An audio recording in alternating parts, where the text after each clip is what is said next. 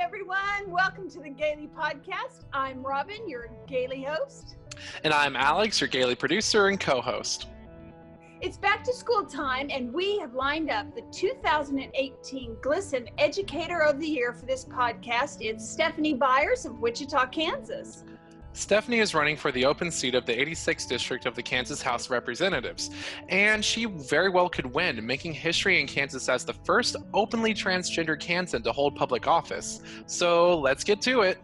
You were an educator I read for over 30 years, and I want to mention you were GLAAD's 2018 National Teacher of the Year, which is pretty awesome. So I know you have a passion for expanding Medicaid and funding public education. Tell us about why those are some of your platform issues, and how can you make those hot ticket items a reality in Kansas? Well, it was GLSEN that took me in, and, I was nominated as an Educator of the Year and accepted for that in 2018. And then it opened up a lot of doorways for me to be able to speak out about things that are near and dear to my heart. Like you said, I taught for 32 years, and I've taught in a variety of different environments. From rural schools, suburban schools, but I spent 29 of my years here in Wichita, 28 at Wichita High School North, which is a very diverse ethnically school, and near and dear to my heart. One of the things that we noticed in Kansas, especially over the years, is that anytime that we start facing budgetary difficulties, one of the first places that gets looked at are public school funding, and looking at the cuts and stuff that can take place there. Oftentimes, those people that are making those decisions, people that sit in our state houses and state legislators, they're not educators. They're people that look at the bottom line. They look at the numbers and they think, well, this is what we do. I began to realize that we needed a voice that came from the education circles that would stand there and say, this is how that cut makes an impact in the classroom. This is when those dollars, this is how it affects that student. This is how it affects that student's family. Not to mention the educators who are a vital part of the Kansas economy. What we do and those decisions we make doesn't just impact a number on a line item, it impacts people and it impacts actual human beings in the way that they learn. Right. Oh, so true. So we've got coronavirus everywhere. So talk about students returning to school with the current status of the virus in Kansas and in the nation. I think that Dr. Burks probably said it best when she was here not too long ago about the fact that a lot of people think this is just an urban virus, but it's also a rural virus. And where we've had pretty good luck keeping things down around here, one of the reasons may have been because kids weren't back in school after spring break. And we're now getting ready to move them into these concentrated spaces. And, it's easy to sit down and say, well, let's just put them all 6 feet apart. But in a normal classroom with 32, 33 kids, and the room's only 30 feet by 30 feet, you're not going to have 6 feet apart. And so telling them to put masks on and requiring all the things that we do that go contrary maybe to our human nature. Kids are going to come into school, like here in Wichita, our school board voted to wait until after Labor Day to start up. Teachers are already in, and with teachers already in, we've already had 6 schools with confirmed COVID cases and no students yet. And so what happens then when those kids start walking through the door, and kids being kids, not seeing each other for a long time, wanting to be close, wanting to talk to each other, wanting to hug, and we start unleashing something that we're not really certain how we're going to deal with it. And I think that's important. Our governor has made a lot of strong statements about what we need to do. We look to our health officers and ask them what we need to do. We look to science and say, what do we need to do? But the pressure is that we've got to get kids into school. And, no matter what happens, kids in school or out of school, it's not going to be the same school environment they ever had before because of all these extra precautions that have to be taken place. So in Kansas, do you think there will ever be a statewide mask mandate? There is a statewide mask mandate, but because of the way our legislature voted to put a law in place that kind of restricted what Governor Kelly could do, that mask mandate is more of a suggestion, and then it goes out to the various counties. And the county commissions then decide whether or not they want to mandate or not. Some of the county commissions said, yes, we want to. And other county commissions said, well, we don't know, maybe we'll just suggest it. And then in some cases, townships and cities then mandated that those mask mandates. But, it kind of looks at how is the virus impacting that geographic area right now and those decisions that have to be made. The sad thing is I don't think people anticipate, they react, and they don't realize that they're reacting to something that took place 2 weeks ago. If someone's been exposed to the virus, it's been 2 weeks developing before we begin to see what's actually happening out in the streets. So true. And then I want to go back to just LGBT children in school, and I want to talk about how, as a trans woman, have you been able to be there for your LGBT students in the classroom? One of the things that happens for, I think, pretty much anybody in the human condition is you begin to look for people that are like you, because that's where you can say, I know that I need some guidance. I know that I'm going to have to walk a pathway. Who's walking that path now? Where can I go?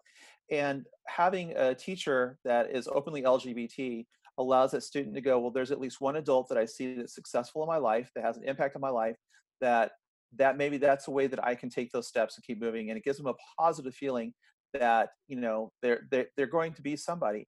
And we know that there are a lot of households that are very supportive and very affirming of their kids as the kids come out, and identify along whichever letters they do. But there are also some that don't. And for those kids that are not in those supportive homes, having a teacher that they can sit down, even if they don't open up and say I am, but having a teacher that can be an example for them gives them some hope. Hmm. Especially during COVID-19, those LGBTQ plus students who are now kind of at home or forced to stay at home and are not in the most like best environment, what advice would you give to them just to kind of stay strong? You know, um, you know who you are, remain true to who you are. Realize that, sometimes our the people that love us the most don't seem to understand how they have to work with us, and to have patience with those people, to cling to your own truths, and to find safe places to reach out where you've got some contact with someone that you can open up with and hang on to, because it's so much better to make it push it on through, and we need you here on this planet. We don't want to have to say goodbye to you. Very good. So, you could become the first transgender lawmaker in the state of Kansas. And that's real history. So, if you win, you're going to have some colleagues who've never as much as spoken to a transgender person, let alone worked with them. Talk about how you're going to be able to show these folks you're just a woman who cares about the citizens of Kansas and you want to make their lives better. Well, and I think that's one of the things when I looked at running, one of the first things that I talked with some of my advisors about is, do we lead with the fact that I'm trans, or is that just a matter of fact thing? And one of the first things we did, which is simply do a Google search for my name, and the first thing that pops up is transgender teacher, and it comes over and over and over again. So if anybody does even a cursory look at me, they'll understand who I am from those things. And then it's a matter of me going and saying to them, but these are other issues that we deal with. This is not just about me being trans or me being LGBTQ. This is about what happens to the people of Kansas House District 86. How does the social safety net that we put in place for when you lose your job, how is that functioning? How's that working for those people? How about those people that find themselves in the bubble and they make too much money to qualify for subsidies under the Affordable Care Act, but not enough to be able to afford their own insurance? How do we expand Medicaid to reach out to those people? Because even though those intersect with who I am, those are also issues that impact people who are outside my LGBTQ community. And I think it's important to do that. Um, it's conjecture. It's an interesting thing.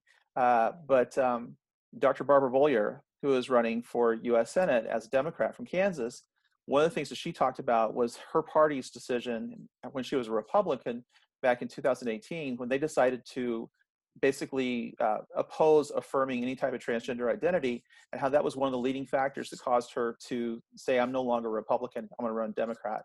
Wow. Interesting thing is that right after the Republican Party had come up with that platform in February 2018, I was at an Equality Day there in the State House, and was working with a young person who was going scheduled to talk to Dr. Bollier, but was very nervous. And so we went in together and we talked about the impact that these decisions had on trans people. And she pulled down medical books and began to explain to us about how there's all these variations on the human and gender identity that her colleagues didn't seem to get. And I can't say that we put the idea in her head that maybe she needed to consider changing parties, but coincidentally, it all kind of comes down to the same time frame. Wow. And so it has an impact. So you're trans, that's out there, but there are big ticket items like criminal justice reform, taxes, budgets, wage, all those things, which are really the job you're applying for to help take care of. Mhm. Tell me how your professional career and your activism that you've done prepared you for the job of making these decisions on these hot ticket items. A lot of what I have to do, and I worked as a school teacher for 32 years, but that was as a band and orchestra director. And you don't have a textbook that's handed to you that you use. You develop your text based upon the people you work with. You create those assignments, over and over again. As a state legislature, you're dealing with all these numbers, these facts, these figures, these laws and things like that.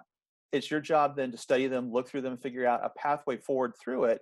And there's not like a textbook that says, here's what we have to do. And so being able to actively think on my feet, to be able to look at things and to add the what ifs. What if we do this? How can we do this? Not why we can't, but how can we? What can we do to best benefit the people that we serve?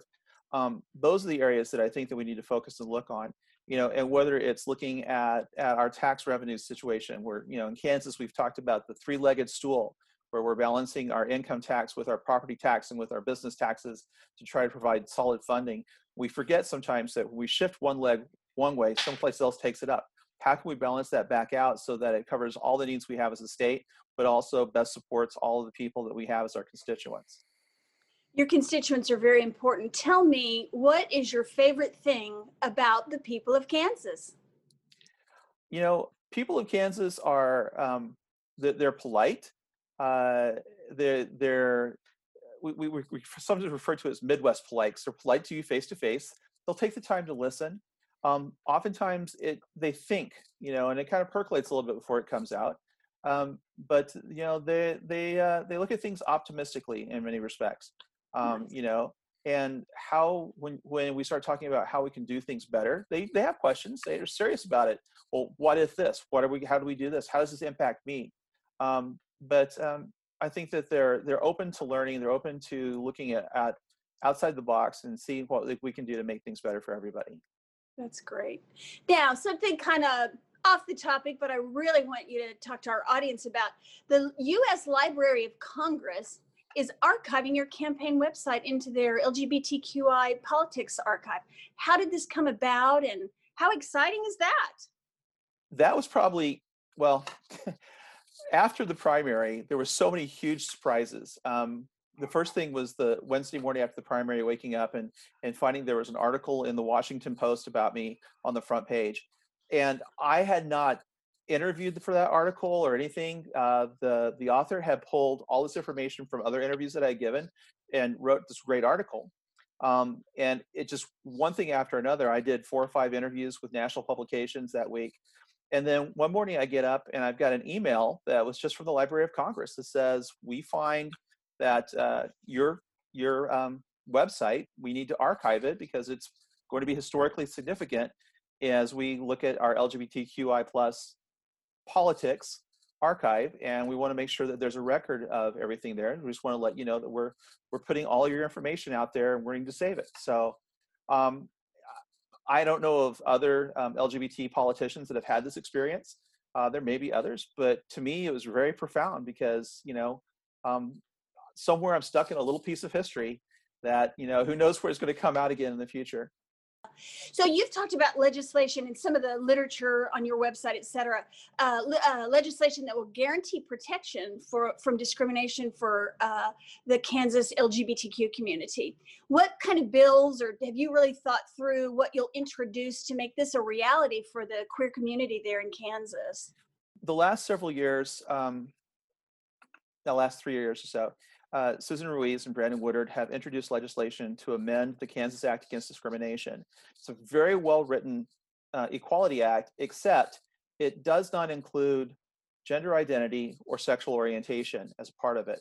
And so what we're looking to do is join in with those people that, as they're being reelected, to open that back up and get those things committed into it. It's easy to think that we've achieved that with the recent Supreme Court decision that refers to that on the clause on the basis of sex does include people who are part of the LGBT community, that your sexuality and your gender identity is a part of that. But that covers workplace discrimination and only with people that answer to the Equal Employment Opportunities Commission, so businesses of 40 or larger. And how many businesses in Kansas or in any state have less than 40 people in them? You know, a real estate office with 20 people, or a funeral home only has 16 people. So the Kansas Act Against Discrimination covers people in businesses with 4 or more employees. So if we can get those things changed, we can add that. Not only that, but also just general accommodations. You know, in Kansas, as a trans woman, I can walk into a restaurant and someone can tell me, I'm not going to serve you just because you're trans. And that's completely legal. There is nothing there to stop them from it. And so being able to get this protection in there for accommodations, so that, you know, we can get the services that we need, whether it be you know, just general businesses, or if it's, you know, renting a house, or, you know, checking into a hotel, all of those things can be there and covered to protect us, so that we're not just being pushed out as if we aren't actual citizens of this country. Very good. One thing first I want you to do is tell our audience about the 3 awards there you've got behind you, or to your left, I guess. Well, they are all interconnected, so that and we'll go with the order that they are. This one right here, this is the Respect Award from GLSEN, the national organization. In 2018, I was the GLSEN National Educator of the Year. They flew me up to New York City for a red carpet affair. Got to speak on that and received this award from them. My administrator at North High School had nominated me. We filled out a lot of different paperwork. He had wrote a beautiful essay about me, and then they contacted me and said, you know, we need to have you write some things, and I did. And then they said, now we have to do a face-to-face interview or a Zoom interview, which we did, and they selected me out of, I don't know, 121, 122 different educators for that award. And I had already been active with GLSEN Kansas, and so then at the end of 2000, this happened in May of 2018. At the end of 2018, GLSEN Kansas did this one and presented me with the GLSEN State Educator of the Year award based upon those things. And these 2 awards, I had a long-term relationship that's gone on for I don't know how long between Lynn and Chris Rogers and myself. All 3 of their kids were in my band. So I knew Lynn when he was on the Wichita School Board. I've known Lynn and Chris as band parents. And then when Lynn was in our Kansas State Senate, given the national recognition of this, he put in for a tribute from the Kansas State Senate. And so that's what this one is up here. A tribute from the Kansas State Senate, just to say congratulations on receiving the GLSEN National Educator of the Year award. That's amazing. And just for people that don't know, Lynn is now the Lieutenant Governor of the state of Kansas. Okay, my last question. You're actually from Oklahoma. Yes. And you're a Chickasaw. Yes. But you've lived in Kansas now for a while. Do you identify more as a Kansan or an Oklahoman, and why? That's a loaded question. Yeah. I'm from Kansas and I live in Oklahoma. So let's see what you've got. So if you had asked me, I don't know, 15 years ago, I would have told you I was a displaced Oklahoman. And because my family ties were very strong there. But, you know, I've grown here in Kansas more. I moved to Kansas when I was 27 years old, and I'm 57 now. So, you know, this is my home. This is where I feel comfortable with. This is the people that I understand. And there are differences, as you know, between Kansas and Oklahoma. As close as we are, there's differences in the cultures of people. There's differences in the way they approach things. And, you know, I like the feel of Kansas better. Oklahoma, I grew up in Norman, and so I was there at the University of Oklahoma. That's not where I went to school, but that is where, you know, I spent all my time until I was 19, and then I moved to Edmond, Oklahoma. And then by the time I was 26, or 25, I was living in Colorado, and then I lived in Arizona, and then I came here. So I've had a chance to get to know people from all around the country. And the sunshine nature of Kansas is just really what appeals the most to me now. I am so inspired by Stephanie Byers to be so open and out there living authentically, but she knows that job she's going to be hired for is about the citizens of Kansas. You know, I've known her for several years now, and I'm excited that the national news has picked up on this and they're sharing the word about her great work there in Kansas. Now, how about hearing our audience's input on a few things? How do you think Kansas citizens will accept a transgender lawmaker? Kansas currently has no accepted Medicaid expansion. Do you think with legislators like Stephanie pushing for it and a Democrat governor, could that issue become a reality in Kansas? Have you registered to vote and requested an absentee ballot? You can find us on YouTube, Facebook, Instagram, Spotify, and SoundCloud. Once again, I'm Alex. And I'm Robin. And you've just watched another episode of the Gately Podcast.